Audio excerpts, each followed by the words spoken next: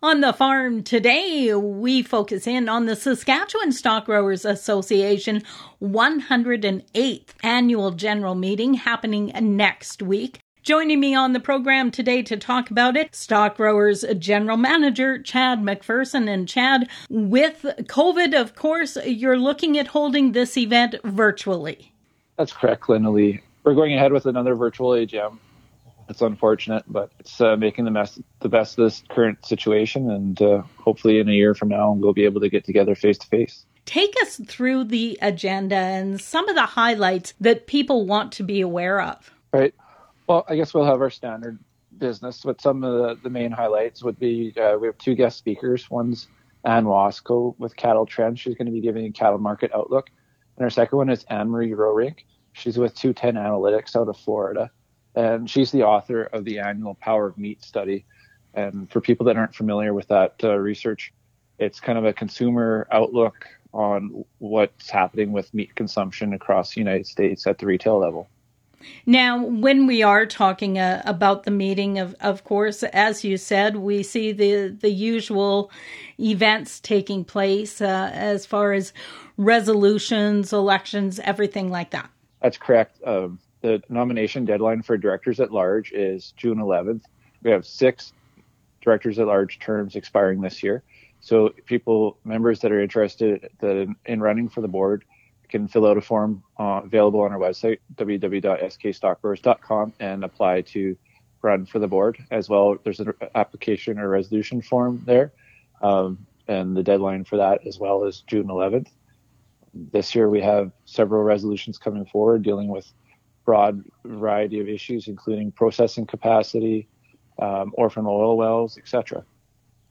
And one of the highlights for the Saskatchewan stock growers each year is always the TESSA Award presentations, and that is back again this year? Yes.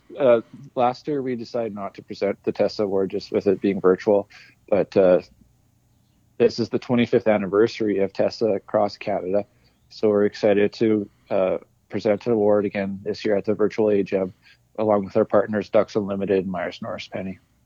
And of course, as part of the Stock Grower AGM this year, we have the Saskatchewan Stock Growers Foundation AGM linked with it. That's correct. We'll be holding the second annual Saskatchewan Stock Growers Foundation annual general meeting, and it will be embedded directly within the Stock Grower Association meeting. And you'll be able to learn about all the activities that they've undertaken in the past year, as well as funding they received and what they'll be doing in the year ahead. Can you just remind people a little bit about the foundation and its role? In late 2019, the Saskatchewan Stock Growers Foundation received charitable status from the Canadian Revenue Agency, and the foundation was formally launched in January of 2020. And the objectives of that organization are to conserve native prairie, help impoverished, and help people in disaster situations. So in the past year, we received one significant grant from the Weston Family Foundation for $3.4 million to conserve native prairie in southwest Saskatchewan.